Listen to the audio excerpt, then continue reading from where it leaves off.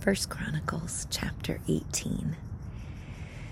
Now after this it came about that David defeated the Philistines and subdued them, and took Gath and its towns from the hands of the Philistines.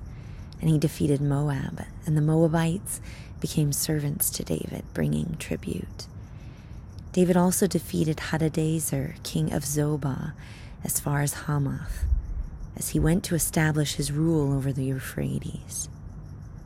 David took from him 1,000 chariots and 7,000 horsemen and 20,000 foot soldiers. And David hamstrung almost all the chariot horses, but left enough of them for 100 chariots.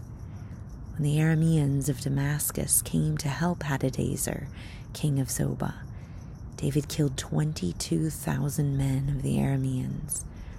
Then David put garrisons among the Arameans of Damascus, and the Arameans became servants to David, bringing tribute.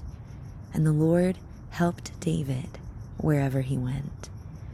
And David took the shields of gold, which were carried by the servants of Hadadezer, and brought them to Jerusalem. Also, from Tibhath and Kun, cities of Hadadezer, David took a very large amount of bronze, with which Solomon made the bronze sea and the pillars and the bronze utensils. Now when Tou, king of Hamath, heard that David had defeated all the army of Hadadezer, king of Zobah, he sent Hadaram, his son, to King David to greet him and to bless him, because he had fought against Hadadezer and had defeated him. For Hadadezer had been at war with Tou. And Hadaram brought all kinds of articles of gold and silver and bronze. King David also dedicated these to the Lord, with the silver and the gold which he had carried away from all the nations of Edom, Moab, the sons of Ammon, the Philistines, and from Amalek.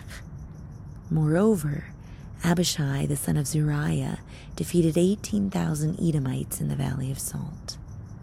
Then he put garrisons in Edom, and all the Edomites became servants to David.